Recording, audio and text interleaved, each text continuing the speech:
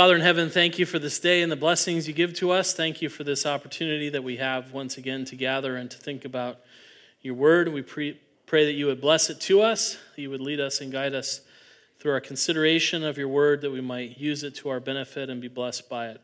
So help us, we pray, for we ask in Jesus' name. Amen. Okay. Well, one of the things that I wanted to do, we kind of came to the end of the Canons of Dort on the second head of doctrine on limited atonement. But if you'll notice, when we began to speak about these things, we made the comment that usually when you meet people, if they say, I'm a 4-point Calvinist, or I agree with lots of Calvinism, but I'm a 4-point Calvinist, this is usually the article that they don't like, the limited atonement, and they'll usually, press you on the verses that seem to speak of a universal atonement, or a universal application of the death of our Lord. And so what I wanted to do is think a little bit about some of those passages with you. Think about those passages that someone might bring up if they were to challenge the notion of a limited atonement, and talk about what we as Reformed people make of those passages. And so one of the things that has been said before is oftentimes what you end up doing, if you've maybe had this experience where they say, well, you have your verses and I have mine. And so you pull all of your verses out of your quiver for your Calvinist side, and they pull all their verses out of the quiver for their kind of Arminian side, and then you just are sort of left, well, you have your verses, we have ours. And of course, the challenge is you need to try to harmonize them some way. God doesn't speak out of both sides of his mouth. God doesn't have two opinions on the same matter. He means one thing, and to get a full understanding of what God means, you have to kind of work through his word and say, now, how does this verse work with that verse? And what I'm convinced of is something that a Reformed commentator made about this kind of our verses, your verses sort of comparison. And he's Reformed, so he says this: it is only by a process of distortion, by their being made to suffer violence, that passages teaching limited atonement can be so explained away as to become even neutral in the controversy. It is remarkable, accordingly, that opponents of the Calvinistic view rarely, if ever, apply themselves to the task of showing what fair construction they may put, according to their theory, on the texts usually cited against them. And I think that's very insightful. Oftentimes they'll say, if you bring up a passage that seems to speak very clearly of a limited atonement, they will turn around and say, well, what about this passage? And what you have to say is, well, wait a minute, let's look at this limited atonement passage and see, how do you explain this in any other way but a limited atonement? If Jesus came to give his life as a ransom for many, how can you explain that away in terms of the world? Right? That seems to say specifically that there's a limited number of people in view there. The many as opposed to everyone, or, and there are different verses like that. And so I think this commentator is exactly right. There are certain verses that you cannot explain in a kind of universalistic sense without really doing violence to the verse. Whereas I think we're going to hopefully see as we go along, the verses that are often cited against limited atonement can be explained, and can actually be explained rather easily if they're thought of in context. And so I thought, this often happens to us. If you're trying to explain limited atonement to somebody, someone comes along and says, well, what about this verse? What about that verse? And so I thought it'd be good to just kind of take the bull by the horns, go right into those verses, and talk about some of those that people might go to. So really what I want to do is explain this in kind of two parts, and I don't know how far we're going to get in the time we have today. But there are passages that talk about Christ dying for the world, or seem to indicate that Christ died for the world. And I think we have to explain, those passages in terms of what is meant by those passages that talk about the world. And then there are some that will say that Christ died for all, or for all men, and deal with those. So I think these passages kind of fit under those two general headings. Things that are said about the world, Christ dying for the world, or Christ dying for all men, or for all. And how do we understand those given what we've already said about the limited atonement, or the definite atonement, that Christ died for a particular people, not for everyone sort of indiscriminately. One of the first places I think we could go is John 1:29. John 1:29, that's a famous statement of John the Baptist. Behold the Lamb of God who takes away the sin of the world. Okay, Lamb of God, pretty easy to understand, right? The image that John is thinking of there, the Day of Atonement, right? Well, he's the Lamb of God who takes away the sin of the world. So does that mean we're talking about a universal atonement or something? Well, John likes to use the world as something that comes up again and again in John's writings. He'll talk about the world. What does he mean by that? Oh, he talks that same way in John 3:16. God so loved the world. Right? Again, you always seem like you suspect me of asking trick questions. Like I think what he wants, but I'm not going to give it to him. I'm not going to give him the satisfaction. No pun intended. Right, so God so loved the world that he sent his only begotten Son, that whoever should believe in him would not perish but have everlasting life. John likes to talk in terms of the world. And what does John usually mean when he brings up the world? He's talking about and he's pointing out the fact that Jesus came not just to die for Jews, but to die for Gentiles as well. That the limit of his sacrifice is not for one people, but for all people. Not for everyone individually, but for the whole world collectively. That is the point of how John uses that and how Jesus is using that. I mean, think of in John the Baptist's understanding, John the Baptist is kind of the last of the Old Testament prophets, kind of the last Old Testament voice before the coming of Christ in the world. And think of the significance of him bringing up that atonement metaphor and applying it to the whole world. Right? It would be more understandable to John's crowd, to John the Baptist's crowd, to say, behold the Lamb of God that takes away the sin of the nation, or that takes away the sin of Israel. Right? That would be applying the metaphor to the normally understood range of people. But for John the Baptist to say, behold the Lamb of God who takes away the sin of the world, that is a theological statement in of itself. This is not just for the nation, this is for the world. And that is often how John the Baptist uses that word collectively to speak of all people, all groups of people. Later, the Samaritans in John's gospel will confess Jesus to be the Savior of the world. Well, that's interesting, coming on the heels of the discussion with the woman at the well in John 4, and how, do we worship correctly or do you worship correctly? We say we worship on the right hill. You say you worship on the right hill. Who's worshiping the right place? And Jesus says, well, if you want a theological lesson, you've been wrong. The Jews worship on the right hill according to the law of God. You've been quite wrong. But the day is coming when the Father is going to be looking for worshipers who worship him in spirit and truth. Not just on one hill or another, but from all people in all the world.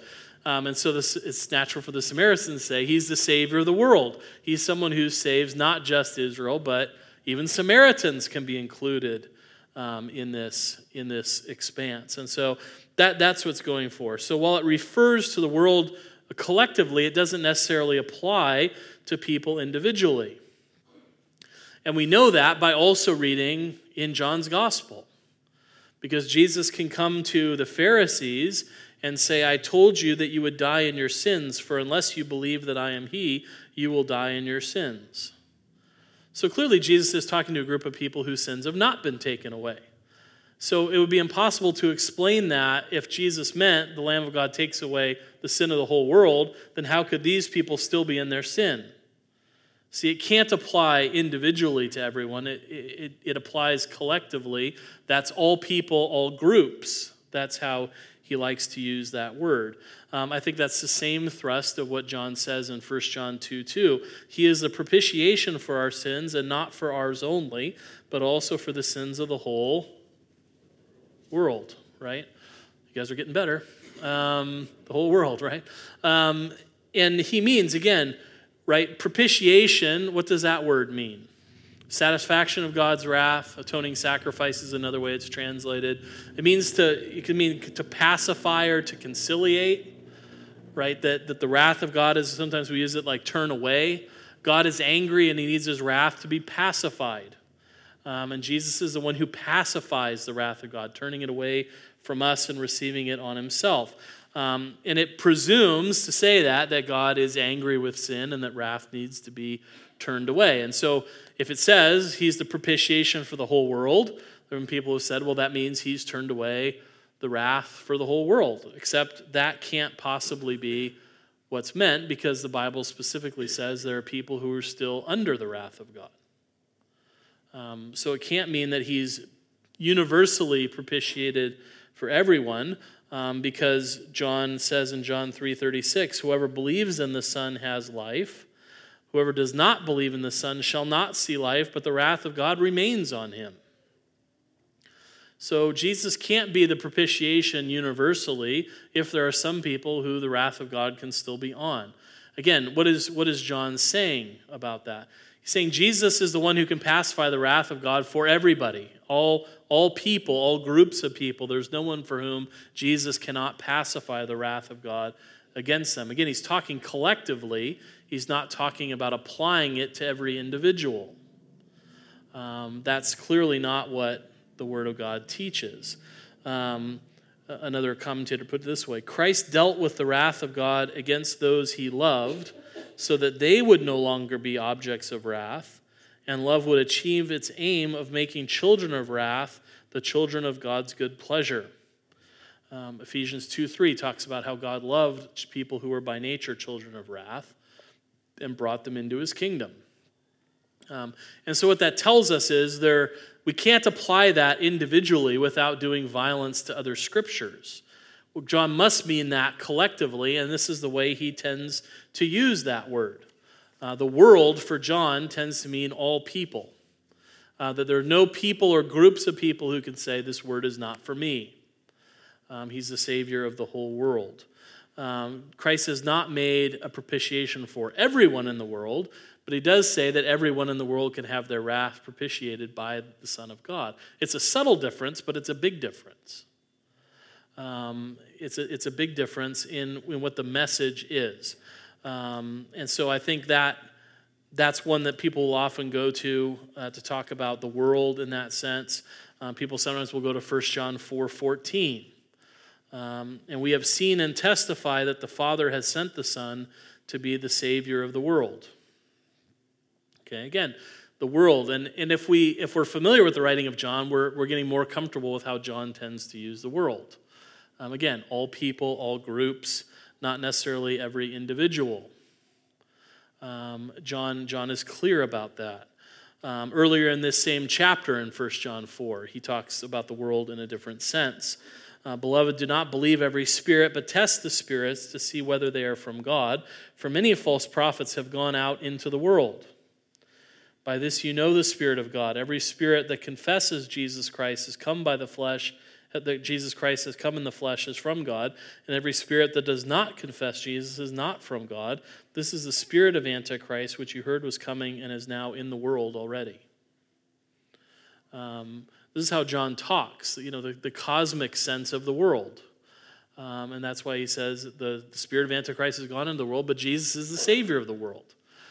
He's dealing with both of those realities. And so, again, that can't mean everybody, because, again, John has been clear about that in other places. Whoever confesses that Jesus is the Son of God abides in him and he in God. Whoever does this, not everyone. Otherwise, everyone would be saved, and that's clearly not what the Bible teaches. That's why this Reformed scholar I quoted earlier was saying, you can't explain these verses in a universal sense without doing damage to other clear texts of Scripture.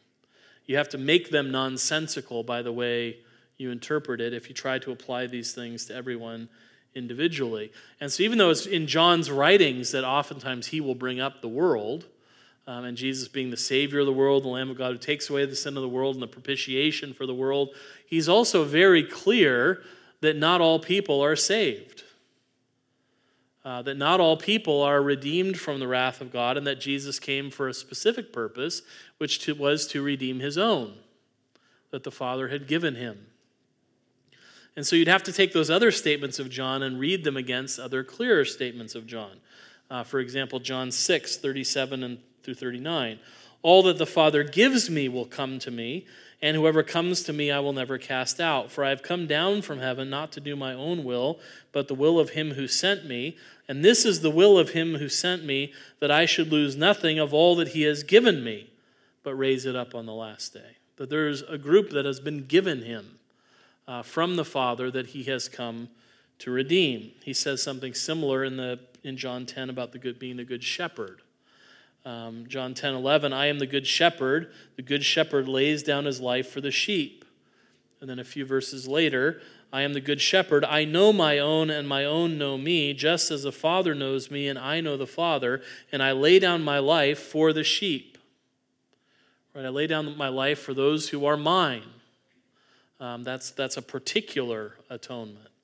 In John 17, in Jesus' high priestly prayer, he prays very clearly differentiating those who are his from the Father and those who are in the world. So we see that in John 17, 6, 9, and 25. I have manifested your name to the people whom you gave me out of the world. Yours they were, and you gave them to me, and they have kept your word. I am praying for them. I am not praying for the world, but for those whom you have given me, for they are yours. O righteous Father, even though the world does not know you, I know you, and these know that you have sent me. Right, there are people out of the world that have been given him by the Father. And so while there's no one in the world who can say these promises are not for me, we recognize that when Jesus goes to the cross, he goes to the cross for those particular people out of the world who have been given him by the Father, who were chosen from the Father before all eternity and redeemed by the Son in time and history. And so we're just talking about the difference between what God knows in the atonement. And so those are passages that all refer to the world. And I think once you understand how the world is being used, right, all peoples and groups, it becomes very clear what's actually being said. It's only if you try to apply it universally that it becomes unclear, but to do that does violence to other texts that are very clear about that Jesus came to give his life as a ransom for many, that he came for his own, and those kinds of things. So any questions about any of those passages in the world? Yeah, if someone, how do you deal with someone who's bringing these verses up? And usually most people bring them up, even if they don't like limited atonement. They're usually not arguing for universalism either. And that's what makes it difficult, and I think that is a fair thing to say, is how can you apply this text the way you're applying it and not make all people saved? Because I think even then, in some sense, they have to kind of concede that the atonement is limited. I think what they want to do is say, I'm not saying everybody's saved, but I'm saying Christ died for everybody. And that's usually the difference I think that people will tend to make. But then that gets more into issues of what did Jesus die on the cross to do? And usually if that's what they're arguing, I'm not saying everyone's saved, but I am saying Jesus died for everyone because that's what the scriptures say. I'll usually get into why did Jesus die on the cross and try to appeal to the justice of God to say he can't punish Christ for the sins of people who then themselves go to hell unbelieving, because then that's been punished twice, and that's an unjust. It's an unjust result for Jesus, that he would suffer for people who are not going to be redeemed, and that they would then go to their suffering. That makes God unjust. So sometimes I think people don't really understand what is the efficacy of the death of Christ, and sometimes you need to get into what did Jesus do by dying on the cross. Yeah, there's a hymn that says, I sought the Lord and afterward I knew he moved my soul to seek him, seeking me. Yeah, and I think that captures well. And it wasn't I that found, Savior, I was found by thee. Yeah, so, right, I think you're right. That's a basic principle of biblical interpretation that's so important that you just sketched out, is to allow the clearer passages of Scripture to interpret the less clear. That's why, for example, you almost need to have your eschatology, your end times theology understood before you go to the 1,000 years in Revelation. Because if you start there, you're going to be very confused. You get some sweet charts and graphs, but you'll be very confused. What you need to do is look at what all the scriptures say apart from that, and then say, okay, now having heard what happens at the end, now I go there and try to figure out what this means against that backdrop. And I think, it's always hard to impute motives to why people do what they do. Some people without a covenant hermeneutic don't understand, how this all functions under the terms of the covenant. Sometimes people don't understand the nature of the efficacy of the death of Christ, that he didn't really die to save people, but he just died to make salvation possible. And then we have to go to the things that the Bible says about what the death of Christ accomplishes, because if you don't do that, then you've skewed what the death of Christ was really about. And so it can be a big theological undertaking with people who want to say, but I think to read our friends who don't agree with us in the best light, I think their real problem is they feel like in some way we're limiting the effect of the death of Christ. That we're saying we're minimizing the death of Christ, and they're trying to maximize the death of Christ. And so I think that's often their problem is, and that's why I said sometimes it's better to not argue for limited atonement, but to argue for a particular atonement or a definite redemption, and just to say, did Jesus know the people for whom he was dying? Or was he dying a general death? And did Jesus actually save anyone in his death? What I try to do sometimes is show people, if you make Jesus' death only to create the possibility of salvation, then Jesus didn't really die to save anyone. He didn't save anyone in his dying. That's one of the arguments the Reform made against the Arminians. You're actually saying Jesus didn't die for anyone. He died to make salvation possible, but he didn't actually save anyone by his death. And not only would that be a monstrous injustice for him to die for no one, to save no one, it also doesn't make him really the Savior. You kind of save yourself. And that's what the Belgic Confession says about the atoning work of Christ. Either he's a full Savior or he's half a Savior. And if he's a half a Savior, read your Bible and figure out how Jesus is ever called half a Savior. That it's actually a monstrous blasphemy to say Jesus is half a Savior. Because really, if he half a Savior is no Savior at all. And of course, we want to say Jesus saves by his death. And so I think sometimes there are other things that are in play beyond just principles of interpretation, is really not having your theology well grounded in what was the need that I had for Jesus to die. That can be a problem too. R.C. Sproul wrote a book called, I think it was called Saved from What? Because he'd had so many conversations with people, Christians who would say, I'm saved, and he would say, what are you saved from? And they would, kind of hem and haw and not really, they knew you had to be saved, but they didn't know what it meant to be saved or what you were saved from. If you understand I need to be saved from the wrath of God, then that branches into other important questions. Why is God's wrath on me? I didn't think I was that bad a person. Well, we don't understand sin. We don't understand the covenant. We don't understand original sin. We don't understand our actual sin. We don't understand what sin deserves. You have to kind of come to that understanding to realize that the wrath of God dwells on me and there's nothing I can do for myself to get out from under this wrath. That if I'm going to be saved, someone else is going to have to save me. And they're going to have to save me by dying for what I did and provide me the righteousness without which I can't stand before God. And then when you begin to see these things, you realize, okay, so I need a Savior who's like me, so he's truly man. He also needs to be truly righteous because sinners can't die for sinners. He also needs to be God because only God can bear up under the weight of God's wrath. That becomes very clear then why you need Jesus to come and save you by his cross. So I think sometimes it's interpretation issues. I think sometimes it's basic theology issues. And really a misunderstanding of basic theology is the only way, that you could really be a 4-point Calvinist and say, I believe in election but not particular redemption.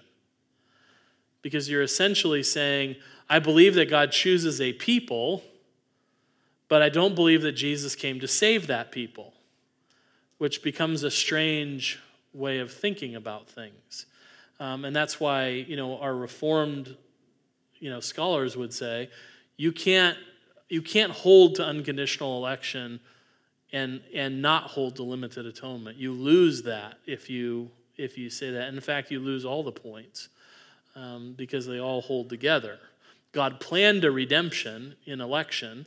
He accomplished that redemption by the death of his Son, and he applies that redemption in history to everyone who believes by the work of his Spirit. And to say that God could plan a redemption and then fail to bring it about, I think just to state that question shows that can't possibly be. Because if God is all-powerful, and he is, what could stop him from accomplishing his plan? Right? Our plans get ruined because we forgot something that was on the calendar, or the car breaks down, or because there are circumstances beyond our control. There are no circumstances beyond God's control. So if he made a plan and then can't work out the plan, how could that possibly happen? And so I think there are sometimes basic theological things in addition to principles of interpretation that we have to say, I don't really think you understand sin, or I don't really think you understand the sacrifice of Christ and what that represents for us, or the justice of God, how God can't have executed Christ on the cross for no sin. Right? He was made sin who knew no sin. So whose sin was he made? Right? For everybody, or for those for whom he died? I mean, I think all of those things factor into how you explain to people. So I usually don't try to assume motives. I usually find it's better to ask questions, which can be a little meaner in the long run, because you can actually just be kind of playing out the rope for people to kind of get themselves in trouble. But it's a little less aggressive than Reformed people can be at times, to just say, can you tell me what you think the death of Christ accomplished? Because certain views, then you would say, well, then he didn't save anybody. And the minute then you start talking about, well, who did he save by his death? Then you're going to start getting into these kinds of issues. And what we're saying, all we're saying is Jesus knows those for whom he died. I'm not saying I know those for whom he died. And that's why John would say he died for the whole world. There's no one here who can say, I'm not included in a group of people that can be covered by the death of the Son of God. No, it goes out to the whole world, but tells the whole world that they need to believe. And then you realize that those who believe were those for whom Christ died, because the Father had given them to him to keep and to care for. It kind of all goes back. And so I never assume anymore. I used to make that mistake, and then I'd argue, and then someone would say, well, that's not really my problem. My problem with it is this. And so you realize you need to listen to people and figure out, okay, what is your issue? Where is this malfunctioning for you?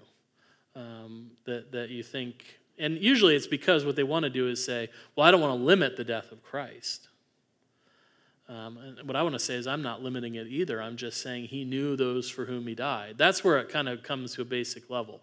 Did Jesus know who he was dying for when he died? And I think it's clear from what he said, he knew those who'd been given him by the Father. And he said, I'm going to keep them all. They know my voice. They follow me, and I'll raise them up on the last day. I give them eternal life. And no one will take them from me. So that seems to me all to suggest he knows the people he's talking about. And that's not just like a theological nicety. It's also very important for God's people to have that comfort of knowing that Jesus didn't just come into the world to save sinners, which is true, but he came into the world to save you. Right? That you were on Jesus. If you believe in Jesus, that you were on his mind in his dying. That he was there to save you, not just to save the world, but to save you. That God cares for you enough, that the Father loved you enough to choose you before the foundation of the world, to send his Son to save you. It becomes much more personal in that sense. And that's exactly what the Word of God teaches us. Jesus came to die for those he loves. He came because he loves you. And that's a very important thing to be able to carry forward in your life, to know that God loves me. because we sing the song when we're little kids, if we grow up in the church, Jesus loves me, this I know, for the Bible tells me so. But sometimes it's easier to sing as a kid than it is to believe. And it seems it's something of adult arrogance that you think, well, that's a song for kids. I surely don't need to sing Jesus loves me, this I know, for the Bible tells me so. No, we actually need to be reminded of that every day. The Lord loves us, sent his son to die for us. He came to save us. He knows those for whom he's praying in John 17. I'm praying for my disciples who I'm about to leave in the world. I'm praying for those who will come to know me from what they preach. I'm praying for them too. He specifically says, I'm not praying for the world, I'm praying for them, those who will call out of the world. So I think it always it behooves us to listen to people and to say, tell me what your problem with this is. Tell me why you don't think this does damage to the death of Christ. Just ask questions. And oftentimes that's when people begin to realize they really don't know answers to the basic questions. I had somebody once who came to church and said, well, I'm not interested in any of the creeds or confessions because I just believe in the Bible. And I said, okay, that's fine. Let's talk about the Bible. And as I went, just through basics, like what do you believe? And I would say, well, do you know this story out of the Bible? No, I don't know that story. Do you remember when Jesus said that? No, I don't know that. And so, this person, they wanted to believe in the Bible, which was good, but it was clear they didn't know the Bible at all. And so I said, well, can you help me? What do you think the Bible teaches about salvation? How are you saved? What do you need to be saved from? Basic questions. And this person who was, so assertive, I just need the Bible. I said, well, what we're finding just in our conversation is the Bible is a big book, and it's hard to know everything that's in it. And so it can be helpful at times to have a summary. And that's all we're trying to do in these creeds and confessions, just summarize what we find there. And if you can show me how this is a bad summary from the Word of God, I'd be happy to change it. I'm not putting any authority on the summary. But the advantage we have is this summary's been around for 500 years, and there have been a lot of people who've attacked it as a bad summary, and it's been proven true by the Word of God.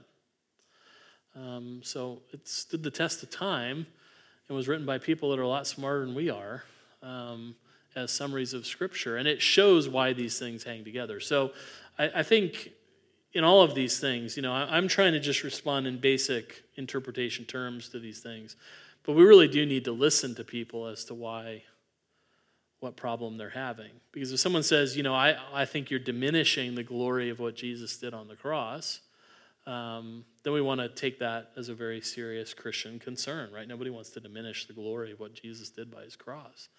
And so we want to be clear, this is why our view doesn't diminish the glory of what Jesus did on the cross. I think there's all kinds of reasons I've encountered from just never really thought about it, never heard about it, didn't even know there were Calvinists in the world. Some people, they hear you're a Calvinist, they go, what? I didn't think those things existed anymore. I was like, yeah, there's a few of us. It's a dying breed, but, we're still out there. It just all depends. So I think sometimes it's interpretation issues. Sometimes it's, concerns about other things falling apart in Scripture. And I think that's why it's often good just to change the words you use and say, I think God planned a plan of salvation. I think he accomplished it in his Son. I think he's applying it by his Spirit in the world. And I think that if God plans to do something and accomplish something and is applying the thing he accomplished, he's not going to let it fail. That he declares the end from the beginning. And so before the beginning, he declared to save a people. And that at the end, we'll find that he'll have saved his people from the whole world, every tribe and tongue and people and nation. I think actually it's not that difficult to argue for the world. It's actually pretty clear. And, one of the interesting things you find as well is Paul will use this a couple times, and he'll use it particularly in 1 Timothy, where sometimes people will go to try to say, well, see, Paul clearly says he's the Savior of the world. But one of the interesting things is Paul is writing to Timothy, who's ministering in Ephesus, and all over Ephesus are inscriptions to dead men and to false gods that say they're the saviors of the world, or they're the saviors of all men.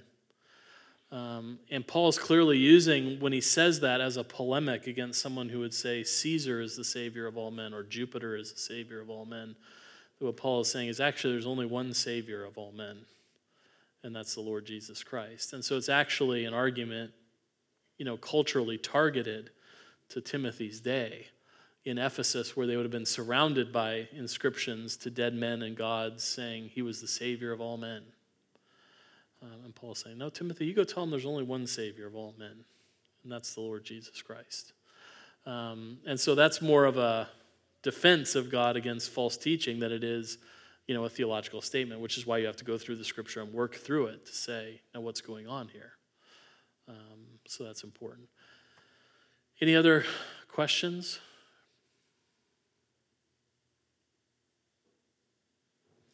You're all convinced?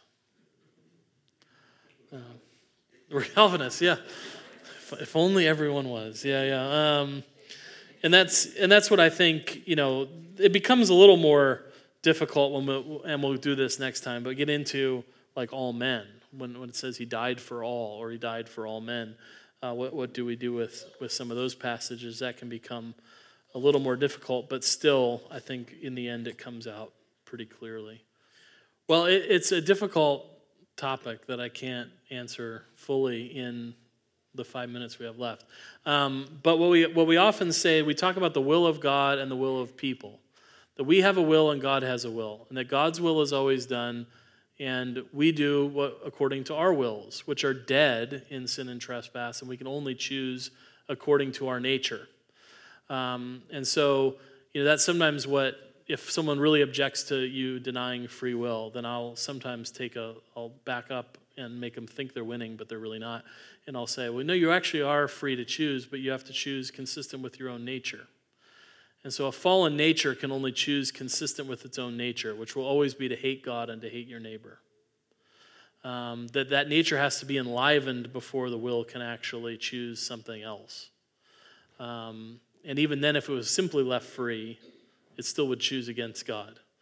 And so what God does is say, I get my will is done and your will is done as well. No violence is done to your will. I bring your nature alive and give you a new life, and the Spirit goes into you so that you actually choose. He sweetly bends you towards himself, but you still do the choosing. And so that's how we avoid the puppet. Now, it's not a wholly satisfactory answer. We sometimes call that the doctrine of confluence. Or concurrence. And the only really way to think about it is to think about when two rivers flow together.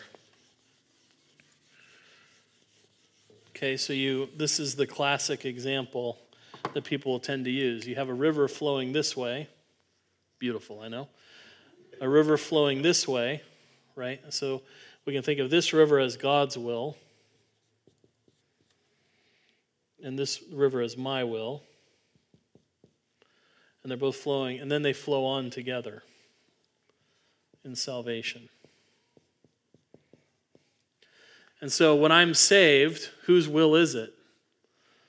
Well, this is the power of the Spirit, to bring God's will to be done and my will together so that as salvation goes forward, it's both his will and my will. And sometimes when we don't really see this doctrine clearly, that's where you can get what people call hyper-Calvinism, where you will say, well, if it's God's will to save me, then I can just sit here like a bump on a log and wait for him to do it. So we don't need to go be missionaries, because if God's elected people, he'll find them. So we don't need to go work and do it. Well, that's not what God's called us to do. He said, you go preach, You go out there and call people, and whoever I've called will come to me. And it's my will and their will. And this is the mystery of how God is able to work, so that his will is done and our will is done without violence being done to our will. So I don't get moved against my will. And so that's why we always say, Who believed when God called you and said, believe? That was your faith. You believed. It was given to you by God, but it wasn't as if you were sitting there going, I'm not going to believe, forget it. And God, pulled you along to make you do something you didn't want to do. No, we heard the word and we believed it. We believed it. Well, why did we believe it? Well, the Spirit gave us the gift of faith. We can't ascribe that to ourselves, but we still believed it. And if you get too much into the head of like who's doing what, you get paralyzed because you say, well, if only God can make someone believe, then I can't even go to someone and say you should believe in Jesus. We'll say, well, no, that's the wrong way of thinking about it. The way to think about it is he's given his will to me. I go out and preach his word, and I preach in the confidence that whoever he wants to save, his will and man's will flow together such that salvation will happen. But as you're going down this river, it's hard sometimes to tell which river is which because they flow together. It is a mystery, yeah. Yeah, it can't be perfectly resolved. How God works in the will, it is a mystery. That's what the born again discussion that Jesus has with Nicodemus says, right? You know when the wind blows, you can see it, but you don't really know where it comes from or what it is in itself. You only see it by its effect. And that's what we're saying about salvation. I'm not sure exactly how God works in that mysterious, we even call it ineffable way of regeneration that bends our wills sweetly to his, but we always talk about the fact that he doesn't force us against our will. He enlivens our will and then bends it towards himself so that we do choose and exercise our will for him. We'll get to that more as we go on because that comes up in the doctrines of total depravity and irresistible grace. But that's our time for today. So let me close this in prayer. Father in heaven, we thank you that Jesus did come to be the Lamb of God who takes away the sin of the world. We thank you that he is the manifestation of your love for the world, and we pray that all would put their faith and trust in him and be saved. So help us to confess what the Scriptures confess in the fullness of what they say and in the confidence that you have chosen a people for yourself for whom Christ redeemed and that you will gather all of them in your time. And so we praise you for it and for including us in that number. So we pray that you would forgive us our sins and help us to always believe in Jesus Christ. We pray in his name, amen. Okay, thank you. You're dismissed.